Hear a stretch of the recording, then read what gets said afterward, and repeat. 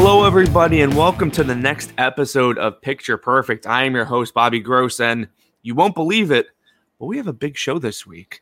I have my buddy Justin the Juiced Oliver on the show this week from What the Show, from the movie Trivia Schmodown. What is up, Justin? How you doing? Doing well. Doing very well. Yeah. Watched Suicide Squad last night and ready to talk about it. Yeah. There's a lot to talk about with that movie, and for mostly good, I would say. I mean, we'll save it for the review. We'll see. But how's everything going with you, man? I mean, I know you're a streamer. You're doing all the streams. You got the Schmodown going on. So how's everything been going with that?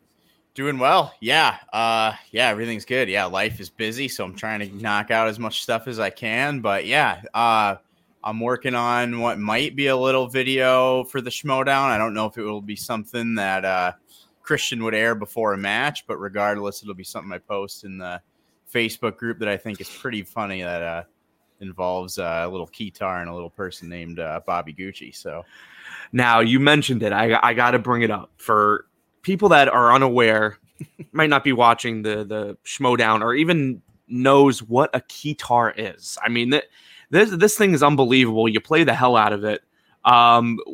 Where did you get the keytar from? Like, there it is. It's right in the background there. It's an unbelievable instrument. How did you start on that, dude? Yeah, no. It's actually a funny story. So I went on a retreat for like a church, and I was supposed to be part of the music, but they had like every instrument covered. So I really just sat around and did nothing. And I was like, why am I here? I was like, and I got home from that retreat and I was like, that was awful. Like, I feel like I just wasted a weekend because I didn't contribute anything to the band. It's like, I'm going to buy the most obscure instrument that nobody else plays. And no one will be like, oh, sorry, we already have a guitar player. I mean, very rarely will you come across that issue. Right. So, yeah. So I bought that little red one there, and then I made a couple videos and then moved on to, the nicer one. And then I actually have a new one, brand new, that's really not debuted at all. I did play it on What the Show last week, but it's something else. Now, what is there a special like go-to song that you go with the guitar? Like, is there like one song that, if you rock it on the guitar, it just blows the roof off the place? Yeah, Take on Me has been my go-to because I've got it down comfortably. You can kind of play it without the background music a little bit, and everyone knows what you're playing. It's very recognizable. So if somebody's just like, play something on guitar, I'll just play Take on Me. That is incredible, dude. Like, I feel like it's the way you play it. I mean, it's got to be the most underrated instrument of all time. I mean, I've never heard of this thing. You open my eyes to the guitar. And you know what? Who knows? Maybe one day I'll acquire a keytar of my own. We'll have a duel of the keytars and see what goes on. But Justin, we always start off the show mentioning anything that we've been watching lately, movies, television, anything good or bad, anything you've been watching besides the Suicide Squad, obviously, that you would you've been digging or not really into. Yeah. So when I originally joined, or when my buddy Jacob Whitnaben joined kind of the Schmodown doing the Inner Geekdom, I added all of the Inner Geekdom movies I hadn't seen to my watch list. And I'm a big Letterboxd person. I always log my movies on Letterboxd. This is a Letterboxd podcast. Yeah. Oh yeah, absolutely love it. So last night I finished watching last night I watched Steel. That's the Shaquille O'Neal movie, Shaquille right? O'Neal. Tell me about that. I have never seen it before, but it's one of those 90s movies, right? Yeah, it was very obscure, very 90s. And I had my parents bought me and my brother all the Steel toys because they were because nobody bought them, so they were $1, and they're they're young enough, they don't actually know what they want. We'll just spend $5 and have the whole set. So it was cool recognizing oh, okay, that's what that is, and that's what that the big hammer that they have. Yeah. Yeah, it was weird. It wasn't yeah, it wasn't anything too like, it wasn't like brutal to watch, but it was just, You have to take it with like a grain of salt. Yeah. I mean, the cheese rate is probably off the charts, and also oh yeah, Shaq had this moment in the '90s with these movies. I mean, he had that. He had Kazam. He had a little cameo in Good Burger. Have you seen Good Burger? yeah, I not mean, for a long time. Oh but my God! If you're a kid of the '90s, everybody's had yeah, seen Good Burger, Oh, but never saw the movie. Now, is it like what is it based on? Is it based on a comic, a graphic novel? I think it's a comic. It could be a graphic novel though. I get them confused, but yeah. It's just weird. Yeah, Out of everybody who like all the actors that they could have had, it's Shaquille O'Neal. Right. Like who comes up with this Just stuff? massive. But although this is the same thing, like Space Jam, it's Michael Jordan. So maybe it was just a '90s thing with all these basketball players getting into the. But I remember seeing Kazam as a kid, and that was an experience. But still, is it a kids movie? Is it like PG-13? What is it exactly? Yeah, it was. Right, I think it was like kind of a '90s PG. So it was like a little edgier, obviously, than what PG is today. But yeah, nothing like grotesque. But yeah, kind of what you'd think for a '90s PG. Now, getting into all these, geeky movies that are geekdom movies, what's one movie that you've seen that you didn't see before, getting into the whole catalog that kind of like blew you away? Is there one that stands out to you? Great question. Because I know a lot of times, like it's really the older stuff that we miss, right? Like, I mean, it's hard for anybody to miss like a Lord of the Rings or any of the Marvel movies. But I know a lot of the older stuff sometimes just like misses us. But is there anything that just like, wow, that's like a repeat movie now for you? Yeah, as I'm looking, I did not mind The Shadow. Like, I thought The Shadow was all right. Is that 80s or 90s there? That's 94. Yeah, 94. That was a good year I was born. Oh yeah. Yeah, nice. Yeah. That was good. Yeah, I don't think there's been anything crazy as I'm going back through my diary. There's just so much though. I mean, I don't know the official count of all of the movies that qualify for an geekdom, but now they expanded to Planet of the Apes, and the swashbuckling adventure stuff, things that you wouldn't typically think of as inner geekdom, but it when you really do think about it, kind of makes sense. But I don't, man, like I don't know how those guys do it. It's just it's incredible. It's great. Yeah, with the new categories and everything like that. But what's your take on these? I mean, did you see Jungle Cruise last week? I did not see Jungle Cruise yet. No, okay. I've got to catch that. I don't know. It would be interesting to see how deep the questions for that movie would be because it's a very surface level movie. Yeah, there's not much there. I don't know. I think Pirates I could probably do pretty well in. I don't know about anything else. Yeah, like my buddy Adam Collins, he has no problem with any of that stuff, but like. Right. He tried to get me to join up in the Schmodown years ago, and I was like, I don't have the attention for that. But is there anything else, Justin, that you've been watching? Any movies or television like that? I've been catching up on some, a lot of bad movies. I mean, that's just as memorable as a good movie, honestly. The right ones, at least. Yeah, right. Lots of obscure ones. Like I watched, Shizopolis. I think it's the first. Oh my God, what is that? The first Soderbergh, Steven Soderbergh movie. Okay, from '96, and he is the main actor. Oh, interesting. And that might have been like was it a student film of his that he didn't have the budget, so he probably just starred in it? Similar, yeah, I think kind of similar, but yeah, just very like it's got a lot of great like dry humor and a lot of like I'd say like Guy Ritchie humor with where there's a lot of like just very subtle jokes that like lead from like one frame to the next. Yeah. But it's like it's the most obscure. It's kind of like, I don't know. It's got some like, it seemed like something Jim Carrey would star in, like a Truman Show type. I like that like feel, but it's not that.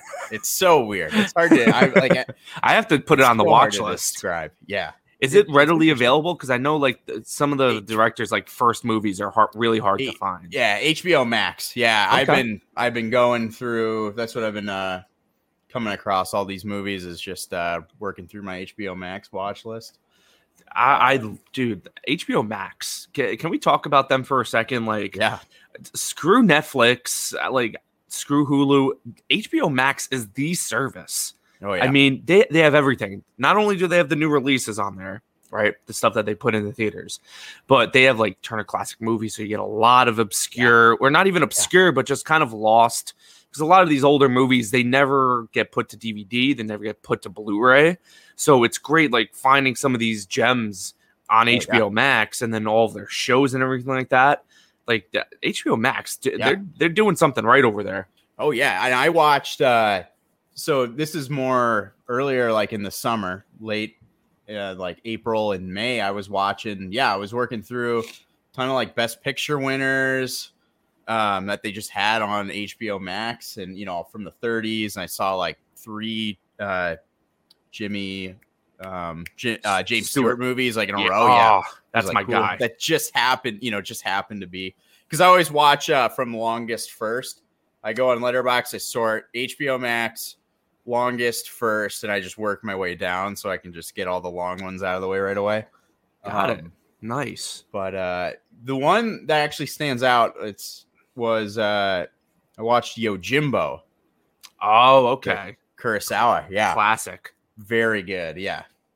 Are you a Kurosawa guy, or was that like one of your first Kurosawa movies? I've seen Rashomon, Seven Samurai, and Ikiru. So I think that was my 4th one, and then I watched Throne of Blood right after. So I've seen like 5, but I haven't seen any of them twice. So a lot of, especially like Seven Samurai. That's a talk about a long movie. That's a long one. But I mean, like you said, man, that like they have so much stuff. Like Kurosawa's on there, and then you can find like Soderbergh's first movie. Yeah. Like where else? Netflix doesn't have that. No, Hulu doesn't have it. A close second would probably be Amazon. Surprisingly, if you look at Amazon, I mean, their service is so terrible as far as interface. But scrolling through there, they have so many 70s and 80s movies that you would just never find anywhere else. Like I just like last month, I was on. Even before that, I was on like a poker movie kick, and they had this movie called The Gambler, and it's the original movie that Mark Wahlberg remade. Okay. Yeah, like I mean, it's not a great movie, but it's just like where would you ever find that besides Amazon? Like just dumped on Amazon somewhere. But I really dig it. Any old movies, I'm going to HBO or Amazon first because Netflix is just a waste of time at this point, right? Like there's just their library is decimated. Yeah, it's all all originals. Low, weird originals and weird rom-coms and Twilight now. They got the Twilight movies on there. It's all very much garnered for a Netflix and chill, I think, more than an actual cinephiles watch list. For sure. And really, like, I didn't really watch anything this past week. I rewatched Ferris Bueller's Day Off, which is amazing. I haven't seen that in full in years, and it's incredible. Like, what can you say? It's one of my favorite movies. It's just one of those, like, with that and Breakfast Club. I mean, John Hughes was on a roll in the 80s. Just put out these unbelievable, timeless comedies. So I watched that, but I've been watching more TV than anything, so... I mean, everybody's watching Ted Lasso right now. Are you on the Ted Lasso train? No, I don't have Apple. My buddy has it, so I've saw one episode at my buddy's, but and it was good, But I mean, what can you say about it? Like everything that needs to be said about the show has been said. Like it's just so much fun. It's light. It's fluffy. It's exactly what you want. And this season is no different. There's the 3rd episode just came out last week. I mean, it's just it's so nice. Like it's one of those the shows that you could probably dump it all in one day, one weekend, but it's kind of nice to come back to the show every week for the new episodes. So I mean, Ted Lasso, I mean, listen, I'm trying to get more people on Apple Plus, man. I'm telling you, like they have a lot of good stuff. It's just they don't have the library. There's absolutely no library in there, so I totally get it. But it was funny. I was talking to my buddy the other day, and he wants to watch Ted Lasso, but he doesn't want to pay for it. And I'm like, well, did you get like a new Apple product? Because I guess they just don't advertise this, but when you get a new Apple product, you get Apple Plus for like 6 months to a year for free. So you can go through and watch all their shows. There's not that many movies, but they have a lot of good shows on there. I'm still waiting for Schmigadoon to wrap their season. The musical show. Have you heard about this? No. Cicely Tyson and Keegan Michael Key. And it looks unbelievably funny. It's like classic studio musical from like the 40s, 50s, 60s, and they get stuck into this world, and it seems like they're the only ones who realize that they're in a musical. Everybody else plays it so straight. So I'm really looking forward to that wrapping up and then I'll just binge. That's not a problem. But also, I've been watching the show Dave. Are you familiar with Dave, Justin? The Lil Dicky show on FX? No, I'm not. So I really loved the first season. It's kind of like gross out at times. It's funny. It's kind of like the first season of Atlanta, which I dug, and then the later seasons, it was just like, okay, I get what you're doing here. It's getting a little bit too artsy fartsy for me. But the second season, I'm 3 episodes in, and I was super down on the show the first 2 episodes because it's just a different. Lil Dicky is just completely different in those first 2 episodes of the second season. He's just like a total dick, literally, I guess. But it was just like not the character we saw in the first season, and I was like, is this like a sophomore slump? Because sometimes you'll see this with comedies too. You get the popular first season, and I was kind of hoping this wasn't the case for Ted Lasso, and so far it isn't. They're hitting on all cylinders still. But sometimes you'll have a show that has a really popular first season, and everybody loves it, and then the second season kind of comes and goes. And that might actually be happening with Dave, because I haven't heard anybody talk about this show for the second season, but everybody was talking about it for the first one. And then finally, I watched the 3rd episode, and it seems like it's starting to get back on track. But it's a really funny show. Andrew Santino is in there. Nice. His buddy, Lil Dicky's buddy, Gata, who is not an actor. I think he's just like one of his posse. He is hilarious in the show. He's probably my favorite character. And he actually has this one like big episode in the first season that was phenomenal. But I feel like FX, they kind of got lost in this pandemic, right? Like, I haven't heard any buzz on any of their shows in a long time. I mean, is there any FX shows off the top of your head that you're watching or you've watched recently? No, I mean, I'm very like picky with my TV shows, I guess, because I feel like I've got such a watch list of movies to get through. And I'm like, taking time for a TV show when I could be watching a movie is like, I guess it's hard for me. So I'm not just, let me just check out this new show. It's more like, you have to watch this. So I haven't really seen much of any FX shows. Yeah. I think they're going to have a good fall season though, because the new American Crime Story revolving around the Bill Clinton scandal in the 90s is coming out with Beanie Feldstein, which I'm super excited about. And I believe this past weekend, they finally premiered Reservation Dogs, which is like a spin on Reservoir Dogs, but it's like a Taika Waititi show that has been getting great reviews. So I think they might be making a little comeback here. And I love their deal with Hulu, because every the night after or the day after it airs on cable, it's right on Hulu. So, but they had some good shows a couple years ago with Miss America and all that stuff. But FX really, it's just nothing there. And I think just Dave is getting lost in the shuffle right now. But if you guys watched the first season and you haven't checked out the second, I would say, get through the first 2 episodes. But the third one, and I've only seen 3 so far, the third one seems like more of the Dave of season 1, which I dug. And I also finally finished Mythic Quest on Apple Plus, which we talked about last week with Amber and Max. But I mean, it's a phenomenal show. Again, another Apple TV Plus show that's under the radar. Listen, if it's a cheap service to pay for, it's like $5 or $6, something like that. Oh. And if you don't, I mean, definitely look into it if you can get the free trial, because pretty much, I mean, I'm still on the free trial. A lot of people I know are on the free trial, but they've got a lot of good originals. And I think if some of these were on a Netflix or an HBO Max, it would get a lot more buzz.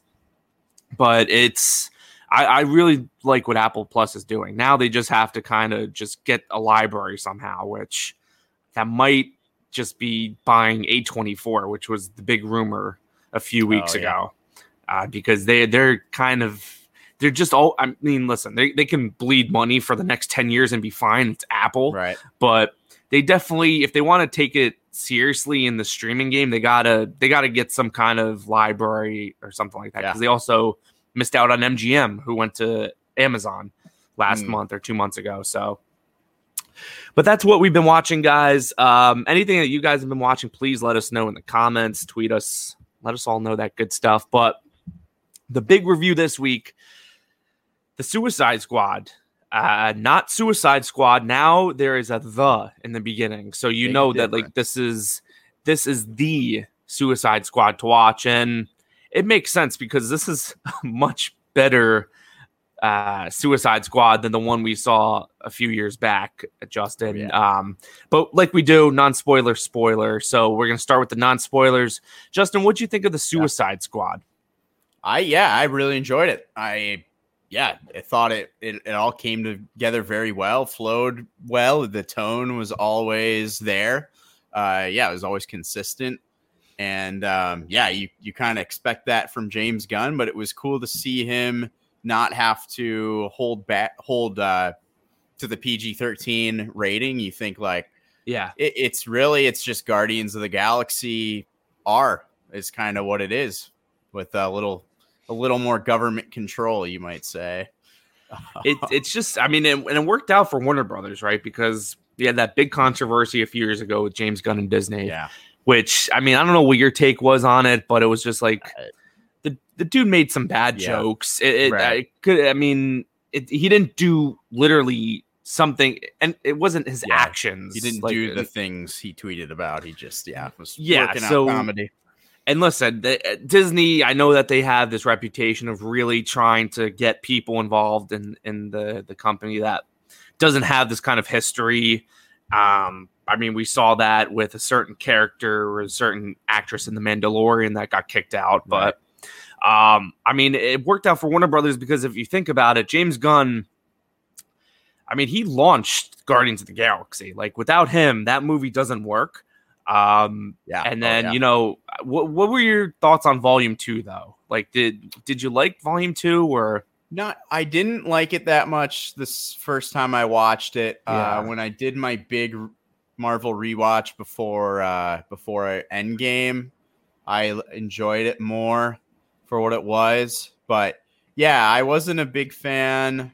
Right, I felt like the first one just had so much more heart and leaned more. You could say they're action comedies, and the first one was like action comedy. But with all the heart, and then it just seemed like they were too much comedy, a little too much comedy thrown in for what for my liking. That was pretty much my thoughts on Volume 2. So maybe it was beneficial for both parties because you know what, Disney, I guess they had the pressure to kind of cut ties with him, but also James Gunn maybe he needed a little break from the Guardians. and do something a little bit different, because I mean, there's definitely elements of Guardians of the Galaxy in this movie. I mean, I love the weasel here that's on the YouTube, the YouTube background here. I mean, that's like a really cocaine drug riddled Rocket Raccoon. Oh yeah, which was right. I love what they did with him in this movie. But you know, we have some familiar characters. We have Harley Quinn back in this movie. We have Boomerang back in this movie. We have some, and Amanda Waller. You know, we have some connectivity between this one and the first one, but it seemed like Warner Brothers was really just trying to distance themselves as far away from the first one without completely blowing up the franchise. Yeah, and I think it seems like they're trying to just do more in like, this is a shared universe, but it's also not a shared universe. Like it's just a movie, you know, like because there was one line, maybe I'll say it in the spoiler section, but there was one line said where I was like, that I feel like that doesn't fit with the DCEU, but it fits with the character. So that they were trying to get. So yeah, but at the end of the day, it doesn't really matter, because it was, you know, feel like they're trying to go for more of, let's not have everything connected and let's just make some good movies. And I felt they definitely did that. Absolutely. And I dig that about DC too, because, you know, when they first started doing all this stuff with the DCEU, they really tried to do their Marvel stuff, right? Yeah. Everything had to connect. Everything, you know, they rushed storylines. They did everything wrong. And then I guess at a certain point, maybe even starting with Wonder Woman, they started slowly finding their footing here. And I'm totally fine. Like, you know, if you want everything to be in the same universe, there's Marvel, right? If you want just good comic book movies, and I'm not saying Marvel movies aren't good, but I'm just saying, like, they stand on their own. You don't have to watch this movie, that movie, and then this other movie to get what's going on. This is what DC does best. And, you know, we saw that primer's example was Joker, right? Joker, absolutely no connectivity into any of the big universe stuff within DC, but it's still, they just set out to make that one movie. And, you know, maybe now that there's going to be a sequel, but that's another story. But they set out for this one movie, tell this one story. It doesn't have to connect to, you know, the Ben Affleck Batman, or, you know, it doesn't have to connect to this upcoming Robert Pattinson Batman. Right. So I dig what that strategy. And with this one, I'm not saying that I needed more connectivity, but it was weird, you know, seeing Harley Quinn in this movie after Birds of Prey and just kind of, you know, doing her own thing again. And where we left off with Birds of Prey, I was hoping maybe some kind of mention. But it's kind of just like, this is Harley Quinn. You saw her in Suicide Squad. You saw her in Birds of Prey. She's just going to enter the story and be Harley Quinn, which I was fine with. Yeah. Yeah, because I loved Birds of Prey.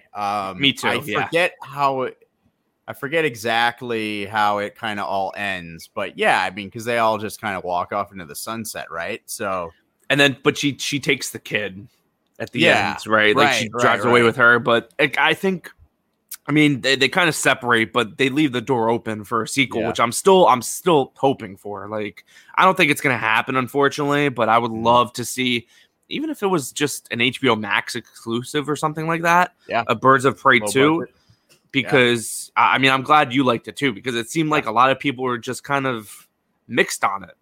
Oh yeah, I love it. It's easily one of my favorite DCU movies, for sure. And and like, maybe if this like took, because this didn't necessarily need like a time. So I mean, I guess you could say this took place before Birds of Prey. You could theoretically do that, but it was her character definitely.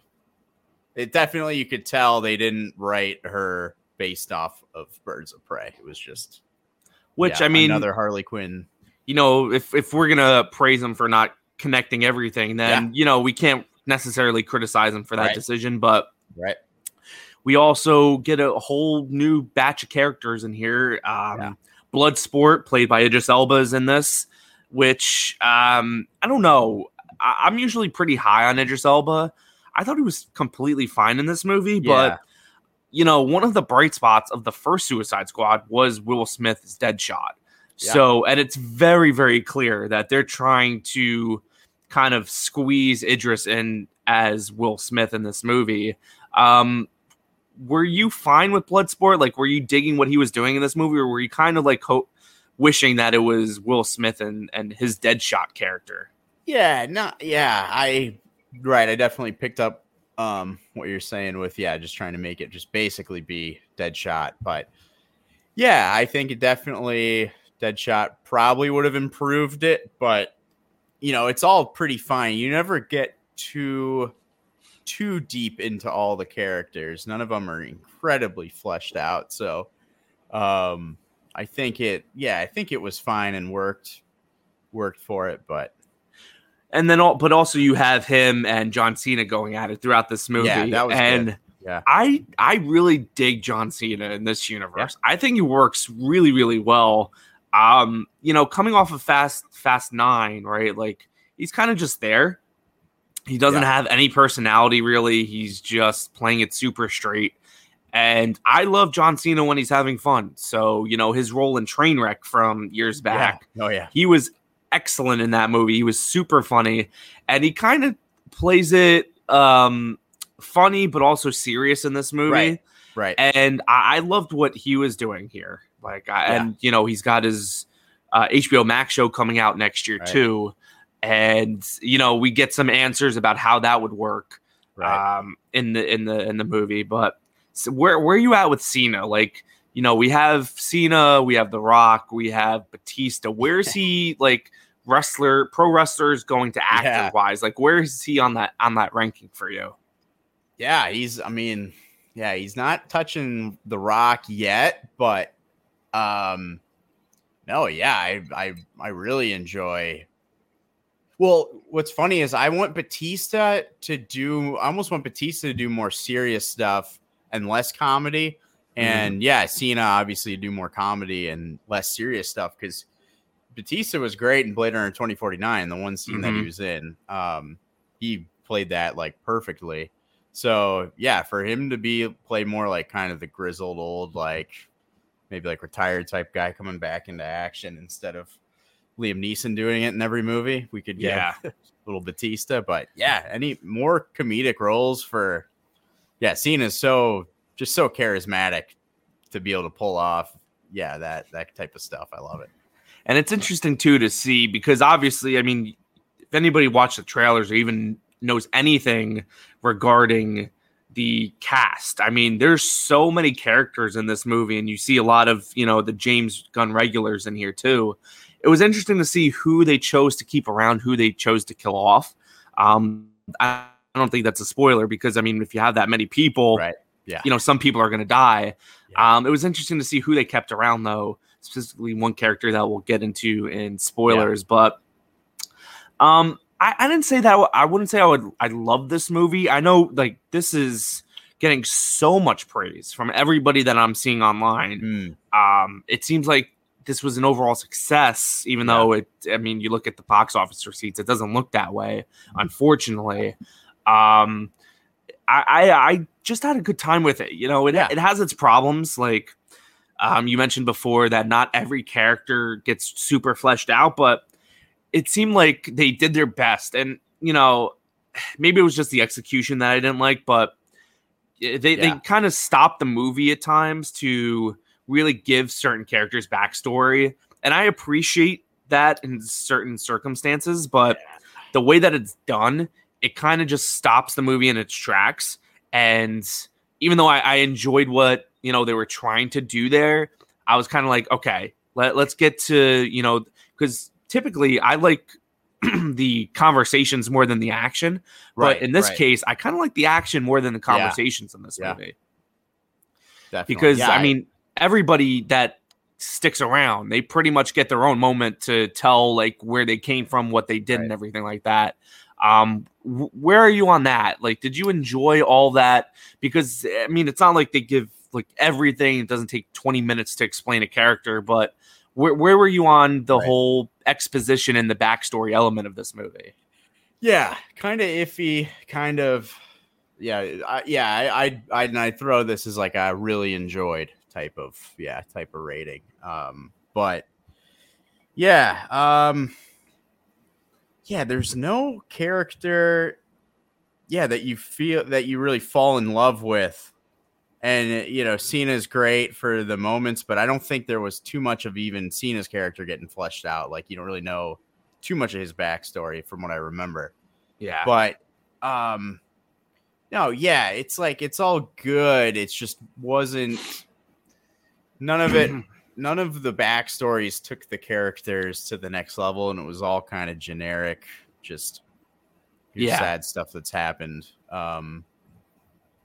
Nothing we haven't seen before. Yeah, and nothing groundbreaking and nothing. I did, out of all of them, though, I really enjoyed Ratcatcher's backstory, just because, I mean, it's interesting to see who plays her father in this for like 2 seconds. It's like, okay, like, I guess he was just like, hey, James, you want anything done here? And he's like, yeah, just play the father for like 2 scenes, like 30 seconds of screen time. So I would say Ratcatcher would probably be my favorite out of the new characters besides Peacemaker, because Peacemaker, I just feel like, and I'm not like a big The Boys fan on Amazon. Like I watched a few episodes, but it definitely reminded me of that one guy. Yeah. I don't know his name, but it seemed like the main guy. It's kind of shared similar characteristics, like the rah-rah USA kind of character who will do anything to protect the country. But Cena was fun, and I will say the action is great. Like I mentioned before, the problem that, it's I think it's just like a comic book movie problem at this point. You can't just have a heist or something like that. There has to be like a big CGI action set piece at the end of all these movies. Yeah. And although it was fun to watch, I just thought it was kind of unnecessary. Like I kind of wish that, it seemed like the movie was ending at one point and then just kept going with this big, boss battle at the end. And it was kind of obvious, so I guess we'll talk more in the spoiler, but it was kind of obvious, and you guessed right away how they were going to defeat the thing. You knew like 20 minutes into the movie how they were going to do it. Or maybe not even, as I'll explain in the spoiler, but like, I'm definitely more of the, let's have a heist and then have just a very good, well-executed action scene at the end rather than a big, CGI monster. But it was all right. Yeah. It was what fine. You expect from James Gunn. Listen, it was much better than that first Suicide Squad thing, and what's her name, Cara Delevingne, like shaking her hips, and these. I don't even know what that was, but I got a quick story on that. So please, that came out 2015 summer. We had just come off of or 2016. We come off of a bunch of the Marvel movies that were just solid. I think it was Civil War and one other one that came out that summer. And my friends and I were like, wouldn't it be a great idea if we watched the movie twice in a row? Because we're always like, oh, what's oh man, I just want to watch it again. So like, all right, the Suicide Squad movie, David Ayer, Joker, Harley Quinn, Will Smith, all this stuff. It's going to be awesome. There's no way it's bad. So we bought tickets for like a 7:00 and a 10:00 show. Oh man. So we watched, we did it we watched the 7:00, and then we had like a half hour to kill. And there's a McDonald's right next to our movie theater. So you usually go to McDonald's after you see a movie. So we went for the in-between time, and we're like, I mean, it was good. Yeah, it wasn't too bad. Yeah, that was all right. And then by like 10 minutes in, we're all looking at each other for the second time, like, this is a big mistake. But watch it again. I mean, you already spent the money. You might as well just like enjoy the music at least, because I kind of felt the same way though. The first time I watched it, I was like, and it wasn't getting good reviews at all when it first came out. So, and typically I don't try to go into movies with certain expectations. It's hard for some, it's easier for most, but this one, like, the trailers were phenomenal for Suicide Squad, and you know, it was like, I mean, Joker was the first Joker since Heath Ledger, so I had fun with it the first time, and then I rewatched it maybe once or twice more, and it was getting so much worse. I can't explain it. Like, it just, and I feel this way sometimes for some Marvel movies. Like, you go in and it's a great time in the theater, and you don't know what's going to happen, so you're just going on the ride. But then once you like watch it for a second, third, fourth time, it's like, okay, now you're seeing what the movie is for on face value. You don't have those surprises anymore because you know what's coming. So now you can properly judge the movie. I did not judge the first Suicide Squad properly on a first watch for sure. It was just like, oh my God, I'll never watch that thing again. This one I'll watch again though. I mean, it's a fun time. I don't think it drags. It's got that James Gunn comedy. It's got really graphic violence. There's a scene where they go through this camp, which was one of my favorite scenes in the movie, which is great, bloody, and then it just ends with a joke, and it's like, that was tremendous stuff. Great. There's also a big Harley scene that she gets her own, kind of like in Birds of Prey. She gets her own breakout scene to Just a Gigolo by Louis Prima Jr. or Louis Prima. And I was like, oh my, I love that song. Yeah. It's just such a interesting choice for this. I mean, it makes sense, but it's such an interesting choice for the montage or the breakout of Harley. But yeah, I think it's a strong recommend for me. I don't love it as much as other people seem to be loving it. Like, honestly, I would probably put Birds of Prey over this one still. And Wonder Woman's still like probably my number one. And I'm a big Batman v Superman Ultimate Cut guy. I love the Ultimate Cut of Batman v Superman. So this is kind of like mid DCEU for me, but it might, honestly, this might be one of those movies that gets better with rewatches instead of the opposite. Where are you on the rankings of the DCEU? Where does this land for you? Just pulled up my list. Which, by the way, I guess I gotta find you on Letterboxd because we're both Letterboxd guys. I didn't even know you were on there. So excuse me while I try to find you on there. I don't have juice or anything in the actually I'll just copy and paste my why here not? Anyway, my profile into. I gotta update. I still haven't logged the new Suicide Squad or anything yet, but I forgot to ask you, did you watch this on HBO Max or was this a theater?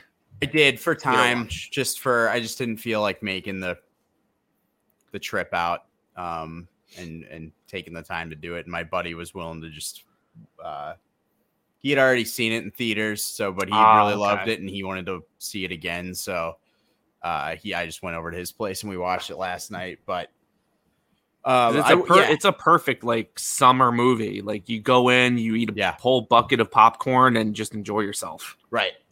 Yeah, I would have loved to see it in theaters. It's time. Yeah, I know. But yeah, so I love. I'm a big fan of Shazam and Birds of Prey, and I do love Batman v Superman a lot. So Ultimate, or I take the other cut for what it is. Like it's like I know like all this stuff gets fleshed out, but it's an extra 30 minutes, so I'm gonna just watch the regular cut, the original cut, and just know in my head, fill in the blanks in my head, but just for sake of time to just crank it out because it's got most of the pretty much all the action scenes and everything. I think so. I enjoy that for what it is. So yeah, I'd not above Man of Steel, not above Wonder Woman. I'd probably put it above where I've got Wonder Woman 1984. So kind of like number 6. So just about like mid DCU. Yeah. But I'm seeing people like this is their favorite DCU, which listen, I'm not going to fault them. I can definitely see why, because this movie is a ton of fun. Like if you're just going in and for a good time, like it's funny, it's got the action, it's got everything you want in like a summer blockbuster. So I totally get it. And like I said, this might be one of those movies that gets better with a rewatch. So I'll definitely be rewatching it in the next few months. But we'll jump into spoilers now. So this is going to be the spoiler section. As always, we have the time codes in the description.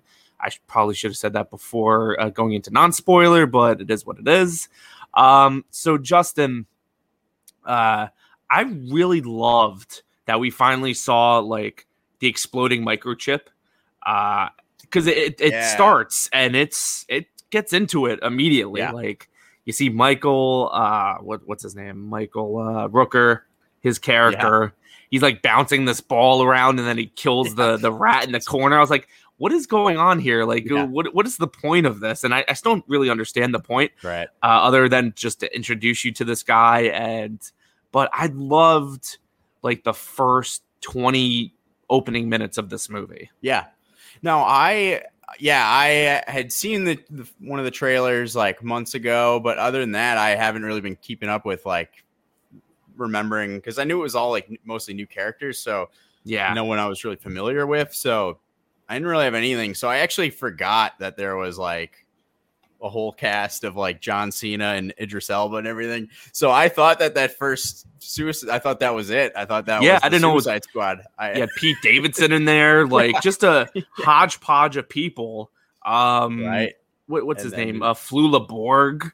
Like, what is he doing in a Suicide Squad movie? Like, I was like you. I was like, what is going on here? Like, is this the Suicide Squad? But you kind of figure like the way that it goes, they're mostly like character, like really wacky characters, and you didn't get introduced to the main ones yet. Kind of like, oh, okay, how many of these people are going to die? And it's like, oh, everybody dies.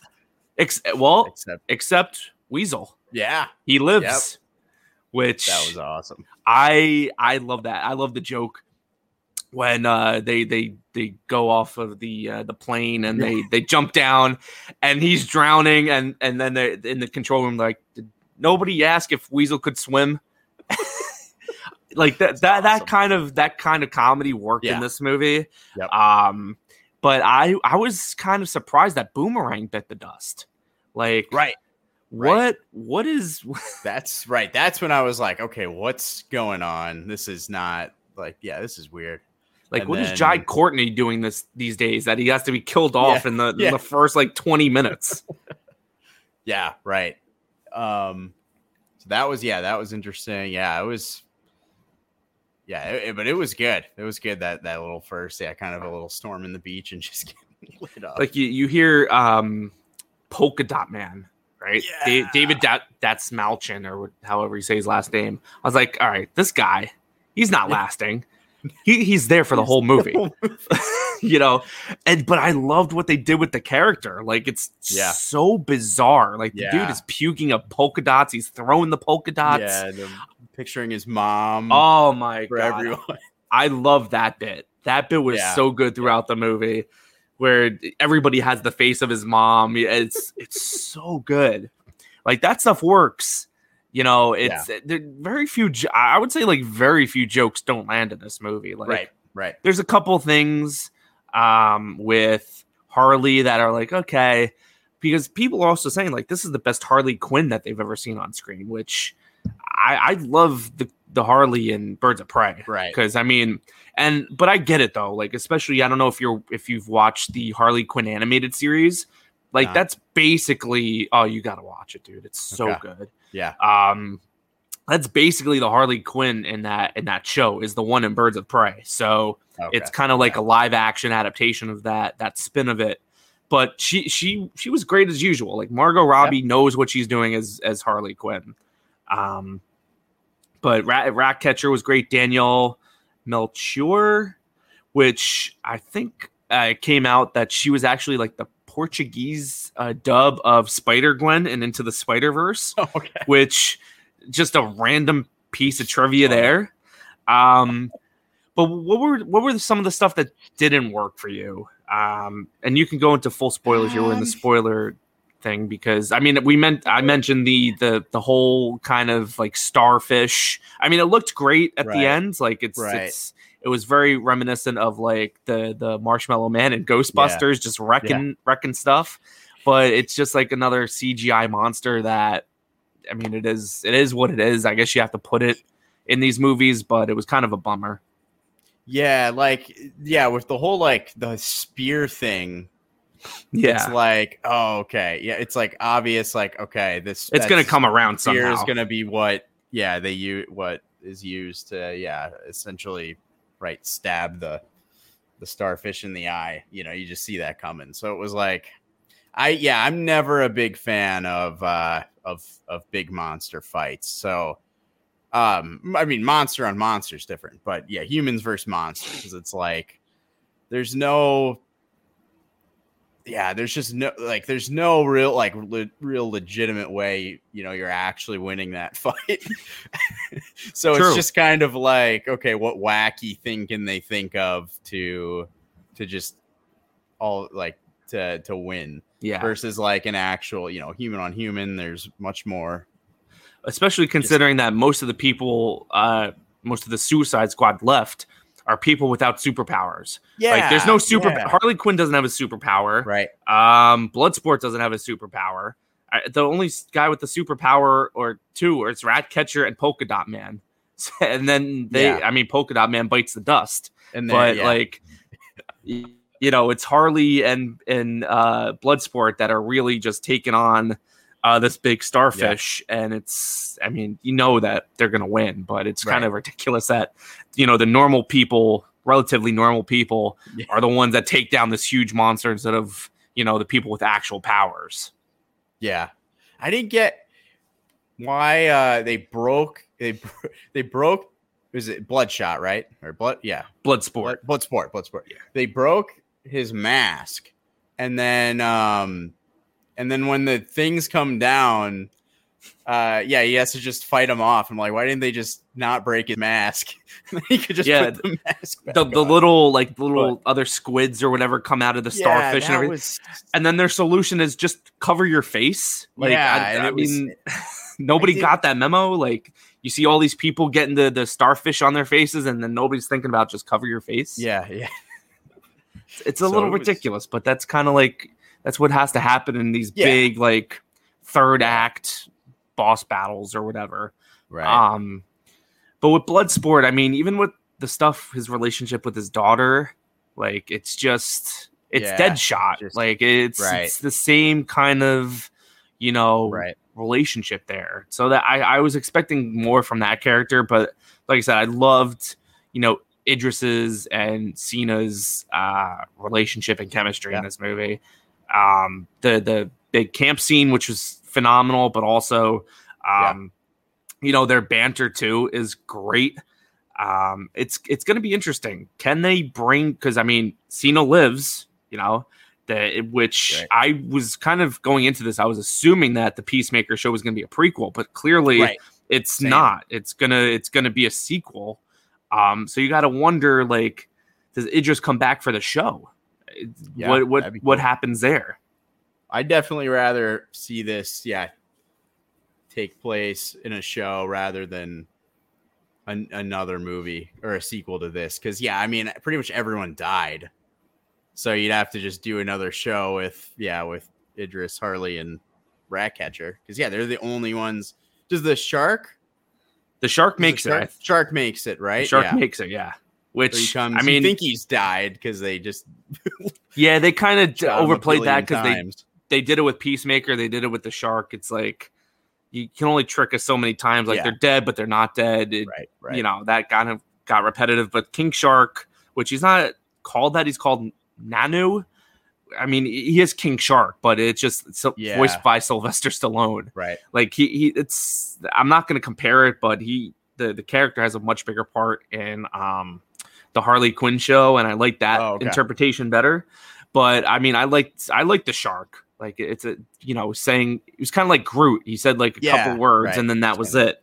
So like, James Gunn has his archetypes here. Like, he needs the animal that kind of just is bizarre looking, and then you have the other one that has to like it's a tree person, it's a shark. They have to say one or two words. Yeah. Nobody really understands. Cena was kind of Drax with the little like with kind of the dry one-liners and stuff and humor. I think it overall worked. You know, I don't know. The series lends itself to sequels because you can just keep finding these characters. Right. You know, like they threw out like at least 20 characters in the Suicide Squad in this movie, right? Like, most of them died, but I'm sure like you can find more out there. To where, you know, you could make a third one, but unfortunately, I don't know if it's going to happen because of the box office. It just didn't. Right. I mean, I think I was reading today, it cost $180 million budget, and then another $100 million for advertising. Right. And the thing made like $28 million opening weekend. No one is just going to the movies right now. It's just, I think everyone just got so used to home, and everyone's so busy. Like, it's not. I genuinely want to go to the movie theater, but it's just time and people I feel like don't want to spend, especially like take a family out or you know, they don't want to take their girlfriend out or whatever or and then spend much money on popcorn, and it's like, oh, we can just watch it at home right now. We're already paying for HBO Max, like we may as well. So hopefully that is helping HBO Max subscriptions. But I think I did see something like it was the second biggest opening weekend on HBO Max for a movie that they've had so far. The first one was actually Mortal Kombat, and that one didn't do great in the theater either. So, but then you have Space Jam, which surprisingly made not a lot of money, but relative to expectations, it made a good amount of money. I think it might have made more than Suicide Squad. And then families. It kind of just tanked after that. So I don't know. Like, I do like the convenience. I watched Space Jam at home because, again, it's a time thing, but also I don't think I needed to see it in the theater to get it. So it might just be like our viewing habits have changed over the last year and a half, which, I mean, as long as the option is there to go to the theater, I'm fine. Like, I know a lot of people really do not like HBO Max putting out these movies on their service for free, relatively free. I mean, you're paying for the service, but for no extra charge. Right, you're paying for it anyway. So because, you know, Disney Plus, some of their movies you got to pay $30, like Black Widow and Jungle Cruise. I don't know. There might just be like a happy medium here that needs to happen. Black Widow. Just realized that. That's a good one, man. That really is. I'm so. Oh, you know what? That would be a really fun double feature in the theater: Black Widow and the Suicide Squad. Because I kind of enjoyed them both. Like I liked Black Widow a little bit better, but I would definitely double feature these in the theater. But I like the movie, man. Like you know, I didn't love it. I'll rewatch it and see how I feel then. And I'm super pumped for the Peacemaker show, which I think is already wrapped. I want to say that they finished that already. So it's coming out next year. But it's going to be interesting because they also, I think Warner Brothers kind of came out and said they're developing more stuff with James Gunn.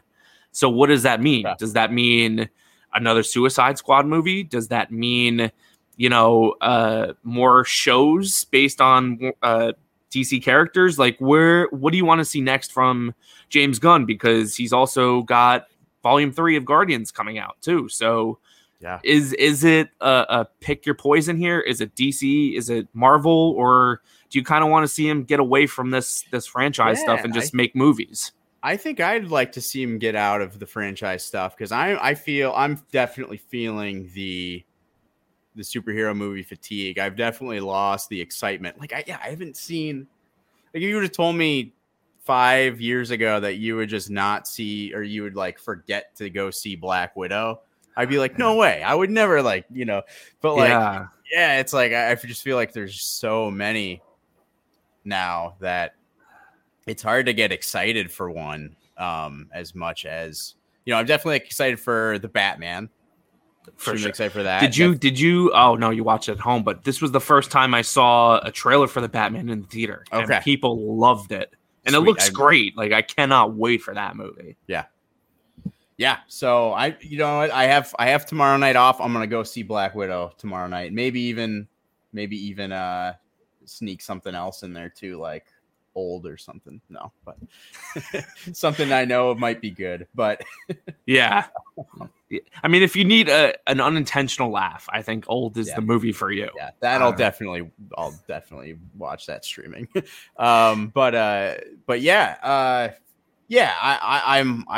I love some of James Gunn. Like I love Super, and I forget, is it Slither? Is the other one? Is that the name of the kind of horror movie? Yeah, because he's got like trauma background too. So I mean, he makes some real. I mean, I haven't seen any of his kind of earlier stuff that's not in the franchise, but from what I hear, like he's a horror guy, right? So and he also produced that one movie from a few years ago, the Belko Experiment. Oh yeah, that, and he produced the Blackburn or whatever, the Superman. Oh, Brightburn. Brightburn. Yeah. I hated that movie though. Please, no more Brightburns. Oh my god, I could not stand that movie. Maybe he directed. If he directed it, maybe it would be different. But it just, that movie kind of crashed and burned for me. Yeah. But yeah, I like what he's doing right now. I would definitely welcome some original stuff from him. Like I'm not opposed to that. But I would still, like, we've seen what he can do with the Guardians. That's wrapping up. I don't want to see him do anything else in Marvel besides Guardians. DC, I mean, it seemed like he was super interested in doing this. It's not like, Warner Brothers just begged him to do it. It seemed like he was actively interested in this, and then he was actively interested in making that Peacemaker show. So if he has another character or characters that he wants to tell stories about, I'm super for, because, I mean, man, if they keep James Gunn, you've got James Gunn, you have J.J. Abrams developing DC stuff. Like they're coming out with the heavy hitters. And then on the Marvel side, like they're just plucking these independent filmmakers and throwing them into these big blockbusters.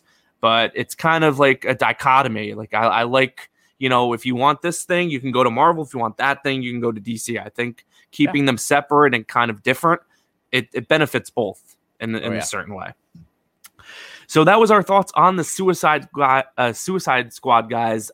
Please tell us what you thought about it. It's available on HBO Max. So if you didn't have the time like Justin, pop it on the old HBO Max, because it's not only that, it's a great service. You'll find plenty of stuff on there. Oh yeah.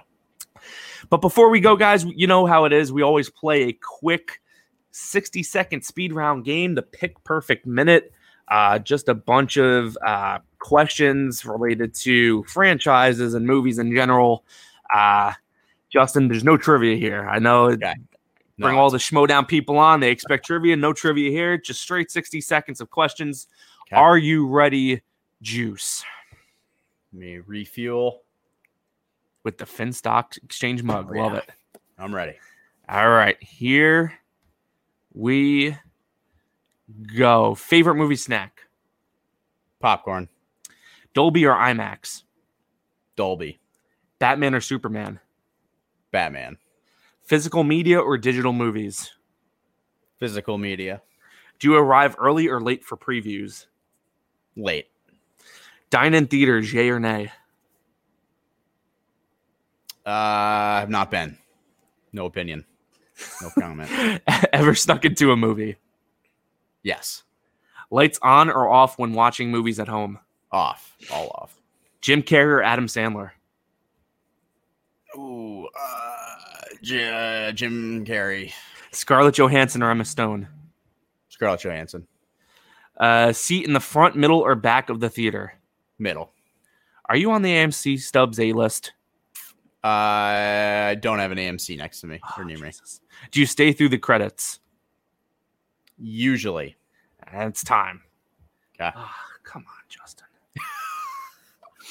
Everybody I've asked, they are on the A-list. They are part of the A-list entourage. You got to get on this, man. Even if you don't have any AMCs, you got to be a part of the entourage. It's like 30. It's like 20 minutes.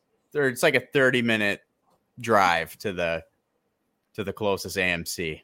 So what do you have around you? Is it just like a mom and pop theater, or what's going on? No, it's Marcus, which is Midwest, kind of a Midwest movie theater chain. So do they have their own kind of subscription thing where you can you do the certain price a month and see however many movies? Or no, they do $5 Tuesdays. Okay. So everyone goes on Tuesday. So it actually works out that tomorrow night is a Tuesday, the day I have off and can see. And with the sneaking in, I've never not paid for a ticket, but I've definitely bought one ticket, especially in college. Yes. I went to school in Chicago, and they're $12 a ticket, and I just went to 2 or 3 more after. We've all been there. I've done. Yeah, so I technically haven't snuck into a movie, but I've snuck like McDonald's in my shirt. Oh man, cool. You're one of those people, Justin. Come on. No, not that. Not that often. I usually. Okay. You don't do it on in a pack theater though, right? Like maybe a matinee. No. Yeah, I always. All right. I was going at the days I didn't have class on like a Thursday at like 1 p.m. Oh my god. So it's like nobody is there. I'll accept that, Justin. Juice, tell everybody where they can find you, what you got going on. I mean, you're a busy guy. You got a lot of I don't know what the phrase is. It's not pots boiling. I don't know what the hell I'm talking about. Yeah. Go ahead. Yeah. There's a phrase. Kitchen, I don't know. A lot of whatever. Is it cooks in the kitchen? Is that what it is? Or is that no? That's more when you. I don't know, but whatever. Yeah. So I got What the Show on Wednesday nights. Usually we kick off around 8 to 9 p.m. Central, so 9 or 10 Eastern. We do. Yeah. So we've got Nerd Chronic of the Schmodown coming on this week. Love it. We'll talk to him. Yeah, just about random stuff. I don't think we have a specific topic for him, but very rarely is there a specific topic on What the Show. No. A lot of chaos. Yeah, for sure. Which I love. I love it. Yeah. Yeah, thank you. And then I don't have anything immediate coming up on the Keytar. I'm just trying to get done with this summer. I'm ready for it to be the middle of September, and I can just actually start working on some personal music projects and stuff again. But hopefully I'll be able to do another live Keytar concert. My new Keytar makes it very easily for me to play a song. So maybe one night, if the things work out, I'll just start streaming a live concert just like that. That'd be great. That would, hoping some time opens up. But other than that, that's about all I got going on. There's always a clamoring for the Keytar. No matter what, anytime, then and there, everybody needs to watch you play the Keytar, Justin. But thank you for coming on, brother. Yeah. Gotta follow him on Letterboxd. We are Letterboxd Bros.